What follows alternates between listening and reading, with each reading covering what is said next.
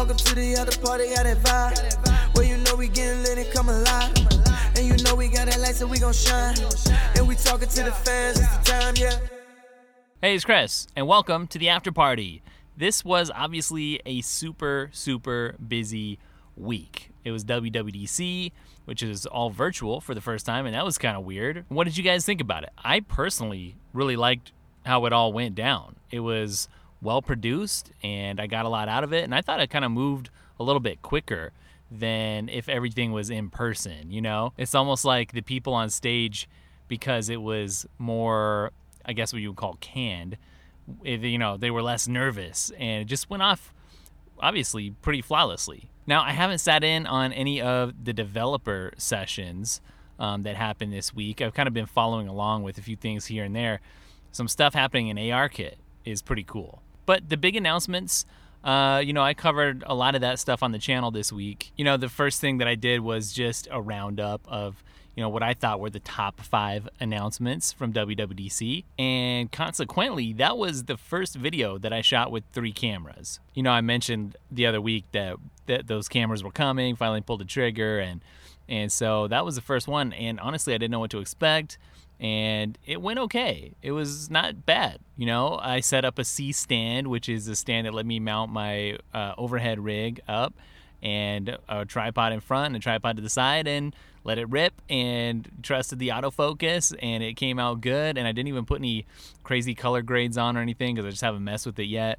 Even though these are Sony cameras and everyone says you got to shoot an HLG2 to really make it look good. But I was pretty, happy with just how it looked, just right out of the camera. And then I also covered, if you miss it, the macOS Big Sur demo. I gave you some first impressions, and that video turned out to be the most popular of my WWDC content so far, which honestly was kind of unexpected for me. I mean, I know there was the big move to Apple Silicon, and so that was like huge news, probably like the biggest news in people's minds. But Big Sur, though, it's not directly related to the Silicon, So I don't know, I was kind of surprised.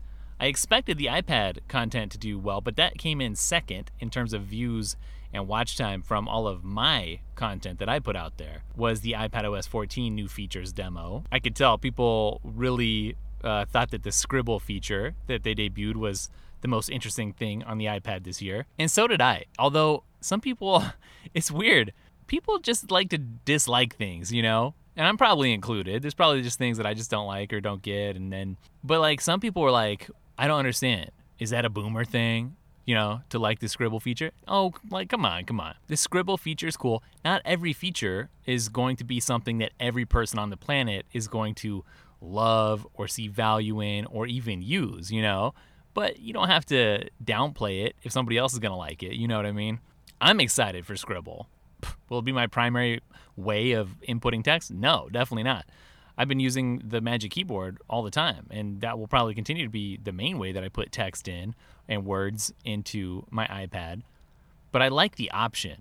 And then the 2 other videos that I made 5 videos this week about WWDC, which is one of the benefits. I've been telling you guys about the 3-camera setup, and actually I'm thinking about increasing it to 4 or 5 cameras, if I'm honest with you. I might make another purchase this week. But I did one on iOS 14 widgets, which actually I thought that would be more popular of a topic, and I enjoyed checking them out, but it just wasn't something people were as into. And then I also made a video on everything that Apple didn't give us, which is sort of a crowdsourced thing. I put out on Twitter, I was like, hey, what didn't we get, you and me, us, collectively, the Daily Tech audience at WWDC? And you guys came back with several answers, and I incorporated that into the video.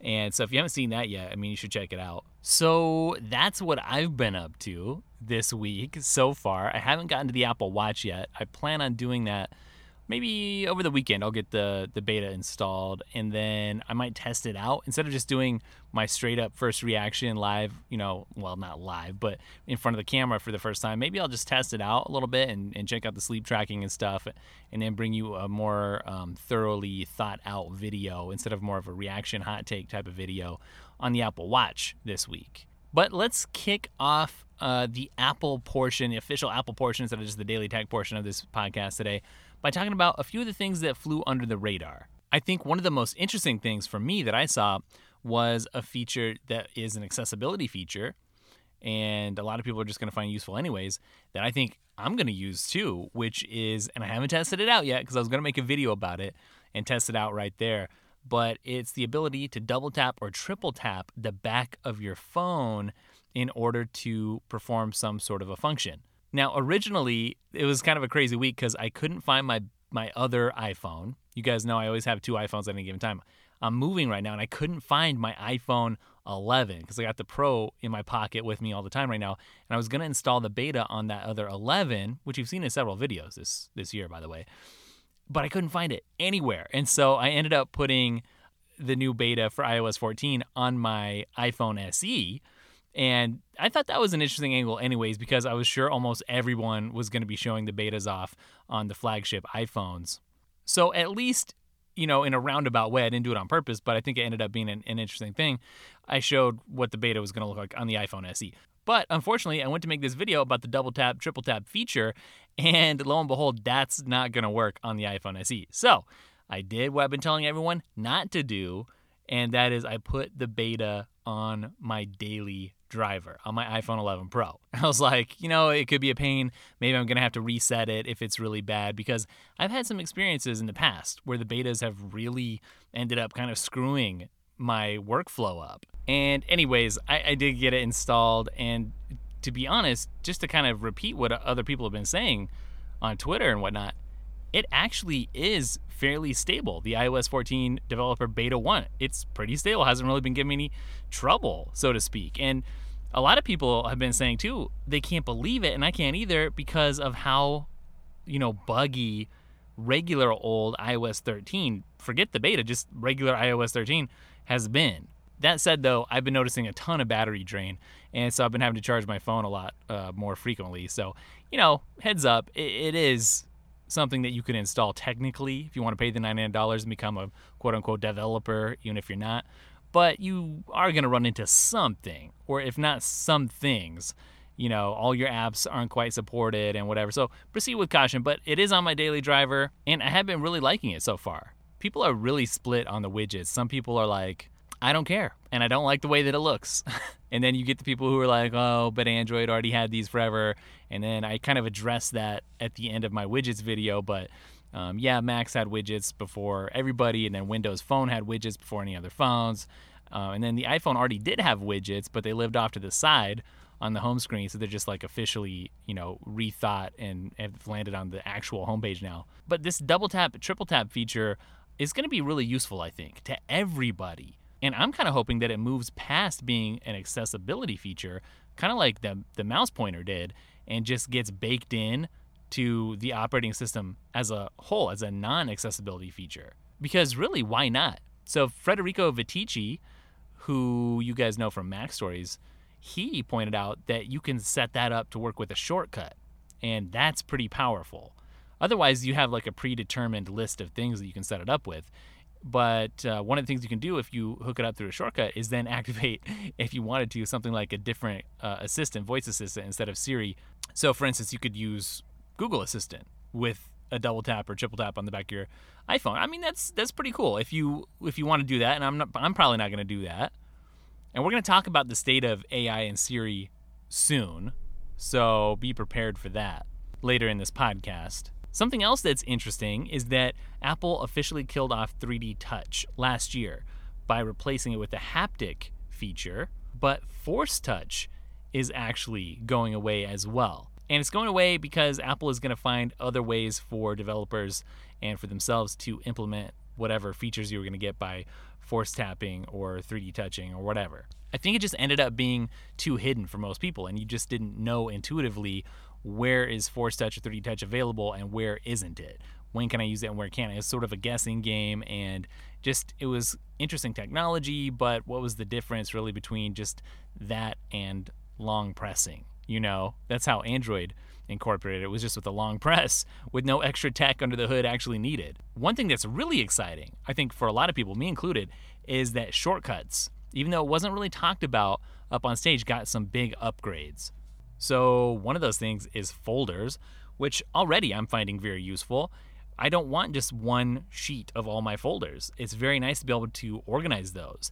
And then another thing that's cool is that you can put them in a widget now on your iOS homepage, And so that can be part of the Smart Stack widget, which we talked about, and I won't go into too much depth here. If you just go watch my video, you'll know what I'm talking about. So you can swipe through your different folders, basically, if you set it up right in your widget, of shortcuts, which is great. And now you can also copy and paste actions from within shortcuts. So the actions are the things that, comprise what actually happens within a shortcut. If this, then that, all these little actions. So if I get home, then turn on these lights and start playing my favorite Andy Mineo playlist, right? Those are actions. And so copying and pasting, you can take the guts from one shortcut and paste them into another, which makes the whole thing a little bit faster and easier to set up and build out. We got some new automation triggers, which is great. And finally, this is something I've been asking for, wanting for a long time. You can now activate shortcuts officially from the Apple Watch, including there's a complication now that will activate your shortcuts.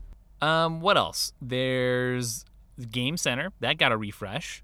I don't know if anyone was asking for that, but it did. We have emoji search on iOS. That's a big deal because people actually will use that. That's one of those little things that people are going to appreciate. There's a new NFC reader button in Control Center. There's a lot of little things, and it's going to be fun just, serendipitously to figure this stuff out as you're using the new versions of all the software. So, let's just talk about, the big news this year, which was Apple moving away from Intel and switching over to ARM, or basically what they're calling Apple Silicon. And let's talk about, what I said in my WWDC reaction video for Big Sur, which is the new operating system for Macs, is that I was surprised by the redesign with Big Sur, the visual overhaul. I wasn't expecting it, and it was one thing that I really liked because all the leakers were not able to leak this information. I like that. I like having some surprises. But now that it's out and people have had a chance to dissect it and look at it, and I'm actually going to backtrack a little bit from what I said in my video, people are saying that macOS and iPadOS and the devices that they run on are really on a collision course more than ever, more than they already were. And so we're going to talk about what does that potentially mean. Because in my video, I said, does that mean that we're going to get touchscreen stuff, touchscreen Macs? And I said, you know what? Probably not anytime soon. But I don't know about that. I've had more time to sit there and let it sink in and to think about it. And actually, I think that we really might get that fairly soon, sooner than you would think. Partially, what was running through my head when I made that statement in the video that no, we may not see that soon, was I remember an Apple executive getting up and saying, no, that's never going to happen. That's not what we're doing. Don't even think about it. And I was like, okay, I'm not going to think about it. But we've had several other instances where Apple's like, nope, get it out of your head. Don't even think about it. It's not something to even entertain. And then it happened later. And part of me is like, looking back at that pattern, when Apple says it's not going to do something, maybe that's actually a signal that they are going to do something. And they're just trying to throw the market off or everybody off from trying to guess what they're up to. I don't know. But I think you almost do have to be blind, like somebody said in the comments, like, Chris, you're blind if you don't see it, to think that maybe we're not going to have a touchscreen Mac. But I don't think that that's what we're actually going to see. I think it's more likely that we're going to end up with some kind of an Apple OS at some point where everything merges together and the hardware and the shape of things, the devices, it may not matter all that much. So yeah, you're going to have a display and you can connect some kind of periphery to it. Maybe it's a pencil, maybe it's a mouse, maybe it's a keyboard, and it's not even going to matter potentially at the end of the day if it's called a Mac or if it's called an iPad. It's just going to be running Apple OS or something like that. Now, why am I saying that? There's several reasons. Let's go through them. First of all, let's point out this is a big shift for the Mac. It's absolutely enormous. We now have Mac OS 11, no more OS 10. So this signifies more than just a design change, more than just a visual overhaul. And we're going to get to that too before this podcast is up. The neumorphic design, as people are calling it, that debuted with Big Sur. The Mac and the iPad, their operating systems are starting to look very similar. They're starting to borrow very heavily from each other, even more than they had in the past. On iPadOS 14, we ended up getting some sidebars, which looked very familiar if you're a Mac user. And if we are looking at the dock on the Mac, that's looking awfully familiar if you're coming from the iPad side of things now. So I think it's obvious, just beyond obvious, that macOS Big Sur visually has taken a lot of cues. It was inspired by iPadOS. For instance, in the toolbar, the elements up there highlight when the pointer moves over them. That's something from iPadOS. Everything that you see in Big Sur is now a rounded rectangle. It's very much like the iPad. And here's the thing that everyone's talking about. You see more space in between certain elements than you saw in the past.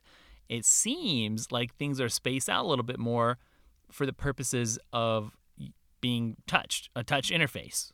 What you get with the mouse, with the cursor, is precision. But when you have a finger involved, then you need a little extra space because it's less precise. And we're getting that space here. Visually, it seems to be implying that, why would you do that other than for a touch interface? Okay, so there's that. But then you think about this transition from Intel to ARM. Well, look, what that transition really means is Macs are going to start running on the same kind of chips, the same chip family that Apple's mobile stuff's been operating on already, right? For years. iPhones and iPads. No separate chips anymore. And part of what we're going to get from that is Macs having the ability, pay attention here, to run iPhone and iPad apps in an unmodified way, straight out of the App Store. Now, do you want to run an iPhone app or an iPad app on your Mac? I don't know that you necessarily do or want to. It's clear that some apps aren't going to make their way to a Mac otherwise. They're just not. So it'll be interesting to have the ability. But do you see, the bigger picture? If you're a developer, then you start now maybe, instead of developing something just for the Mac, your whole system is different. You're developing maybe, for an iPad and then porting it over with the click of a button, thanks to Apple's back-end software, and converting it into a Mac app also. So either way, it's clear that the development environments for, these disparate systems, they're merging. So in some ways, almost in like a metaphorical way, do Mac apps, do they even exist moving forward? It's an interesting question. And then you get into the weeds like, well, what even is a Mac? What even is an iPad? What is the difference really going to be over the next 5 years?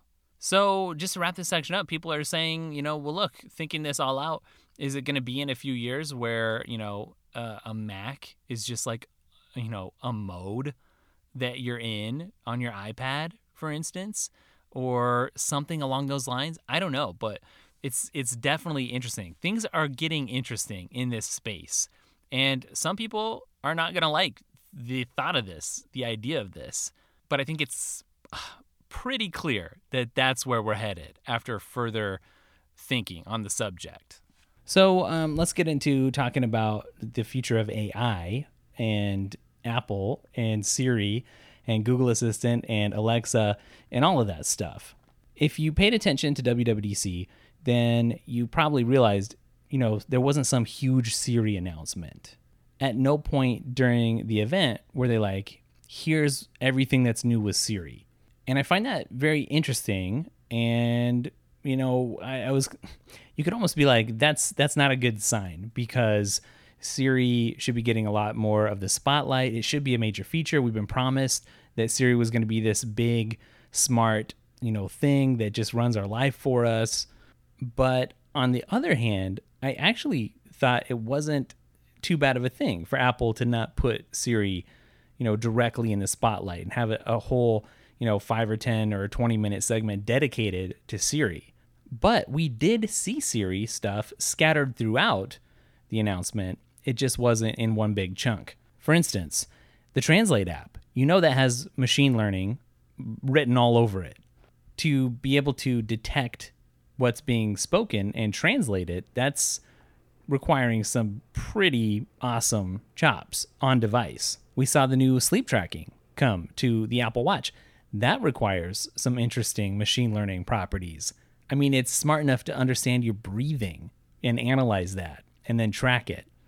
that requires some smart. It's not just a matter of, starting and stopping a timer. There was the new hand washing feature. Speaking of the Apple Watch and sticking with the Apple Watch.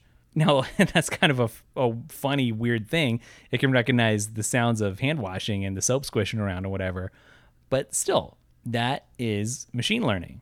And I guess the obvious example would be, HomeKit being able to recognize faces at your door and then announce them via HomePod or show you those faces on your Apple TV. The Verge actually pointed out that we got a bunch of little announcements related to Siri and enhancements, convenient stuff, rather than one big, hey, here's this giant new feature that Siri can do. And on top of that, Siri also got a facelift in terms of how it looks and works. So that's really convenient. It's not going to take over your whole screen anymore on your iPhone or your iPad. On the Mac, it always popped up in the top right corner, right? Well, now on the iPad, it pops up in your bottom right corner. And then on your iPhone, it just looks a little different. The Siri icon is a little bigger and more animated. But when I think about all of those things that we just mentioned, and I'm sure there was more, they're all like pretty cool things. They're some of my favorite parts of, in an underrated way, understated, of WWDC, the announcements. The thing is, I think that people have been used to, like Google Assistant, for instance, and Alexa trying to be a be-all, end-all kind of personal assistant that can predict everything that you're going to do and, do things for you and be as smart as possible. And maybe this is just an outgrowth of Apple being more protective of people's privacy. That could very well be. But, Siri, nobody thinks of Siri as being on the same level, smarts-wise as Google Assistant. But that being said, I'm kind of liking this Siri strategy where they're rolling out some convenient small things, a lot of small convenient things. And then by not having a big segment on Siri at WWDC, then they're also preventing people writing about how disappointed or talking about how disappointed they were in Siri, not, being able to match Google Assistant shot for shot. So what this WWDC taught me was that, Siri has a role to play and it's going to be different than Google Assistant and Alexa in people's ecosystems and lives. But I learned that might be an okay thing. That might be actually a pretty good thing, all things considered. You can always use Google Assistant if you want to and let it mine your personal data. And a lot of people don't care. They prefer the convenience that comes, from that solution. Add it to your double tap or triple tap on the back of your phone.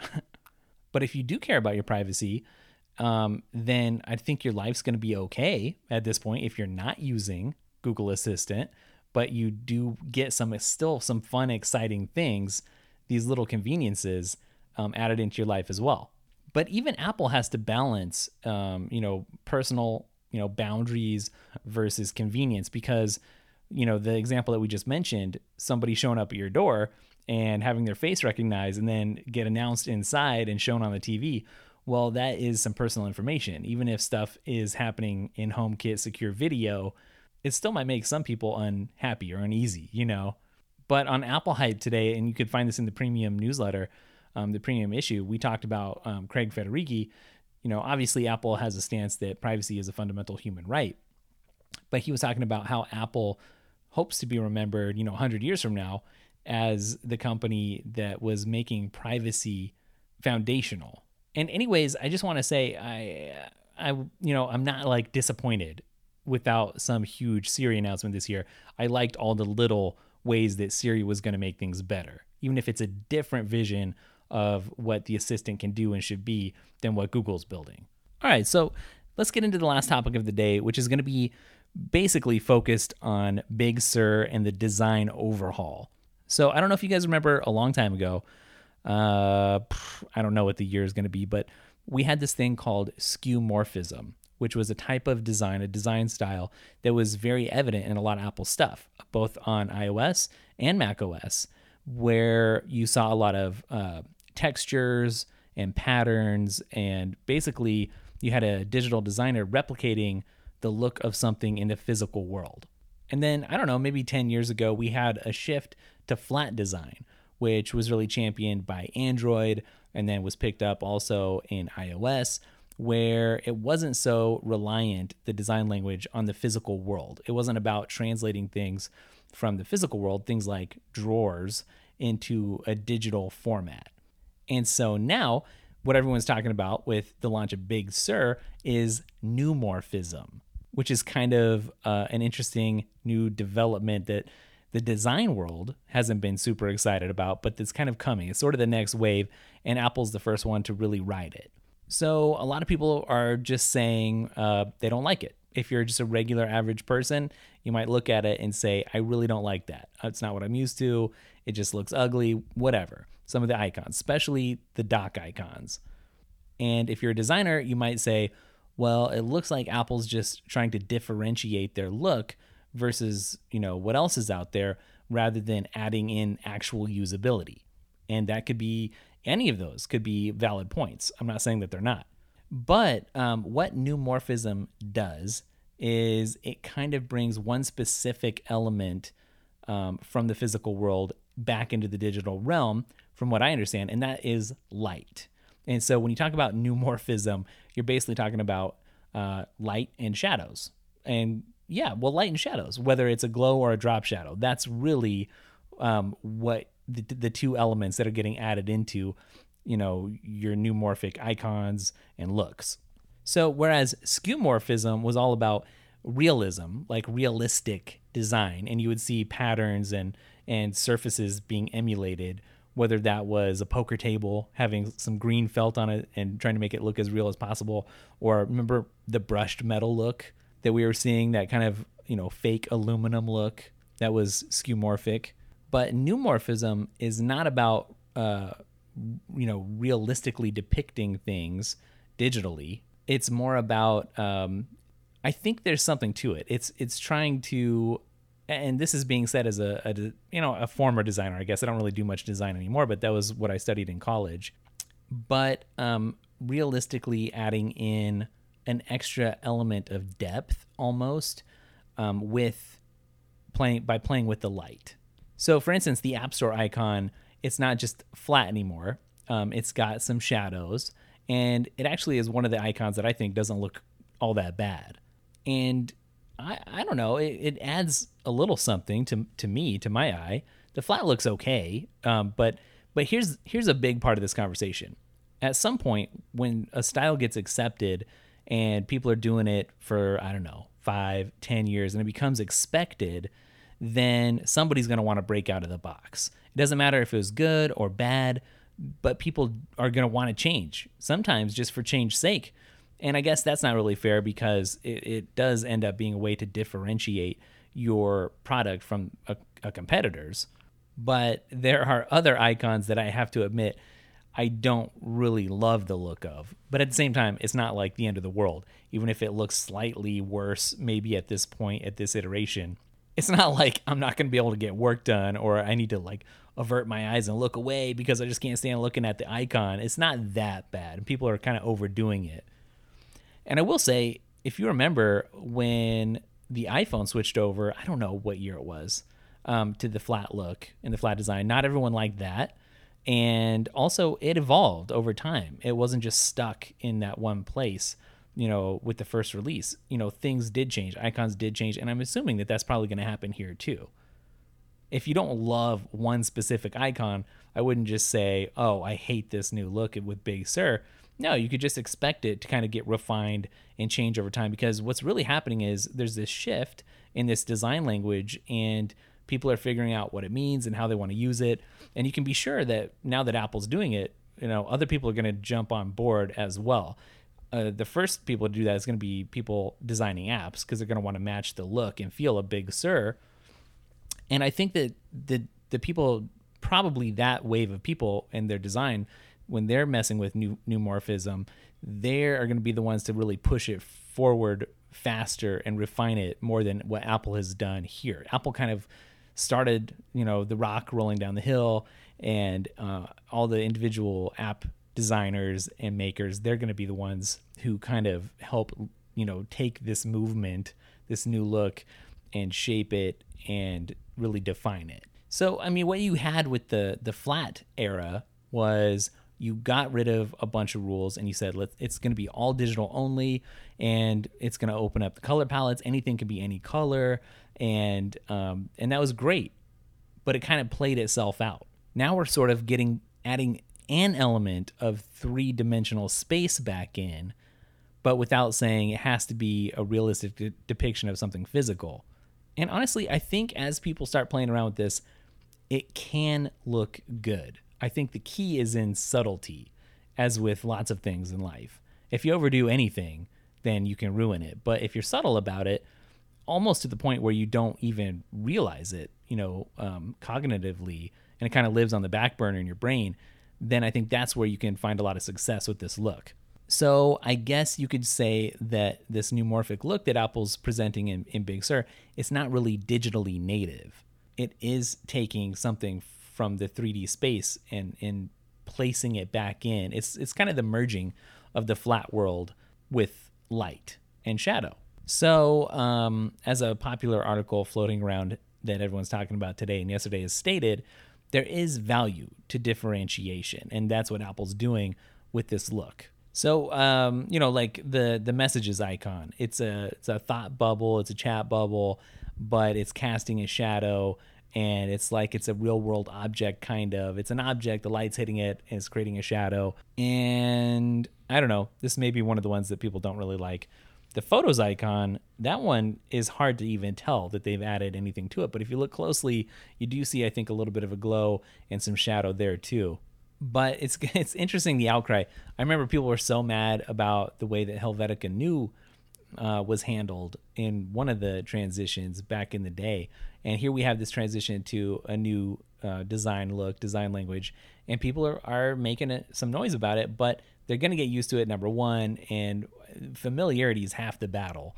After people have been using this for a couple of years, it'll just feel like second nature. And then maybe they will, they wouldn't like to go back to a flat world. A lot of people didn't like it when they switched to the flat world. So I don't know, there's a whole philosophy at work here, and it'll just be interesting to see how everything shapes up, number one, and then how people will react to it, let's say a year or two from now. All right, well, I think that's going to wrap it up for this version of the After Party, this episode, this edition. I know I said I was maybe thinking about doing the video podcast, bringing that back this week, but it may be a little bit extra. I'm kind of holding off until maybe I either get that extra component, the extra order in that I was telling you about at the beginning of the podcast, or I might just wait until I'm in the new studio. I don't know. In the meantime, though, it's still fun to be able to do the audio only. One of these weeks, I am going to add in the video podcast back in. I just want to do it the right way, in a way that I'm really happy with, that adds some value and isn't just one camera staring at somebody's face. Although I know a lot of podcasts out there do that, and that's cool. I just want this one to be a little bit different, so we'll see. But anyways, thanks for listening today. I'll look forward to catching up with you guys on the channel, on Twitter, on Instagram, all over the place. So appreciate you guys hanging out with me, and I'll catch you in the next podcast. Later.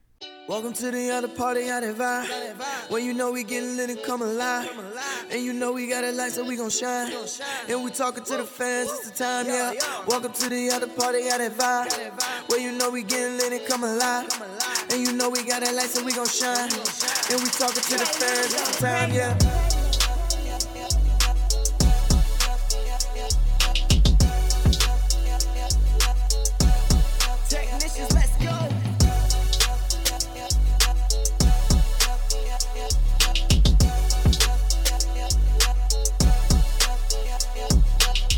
Senso 12 giving you the heat.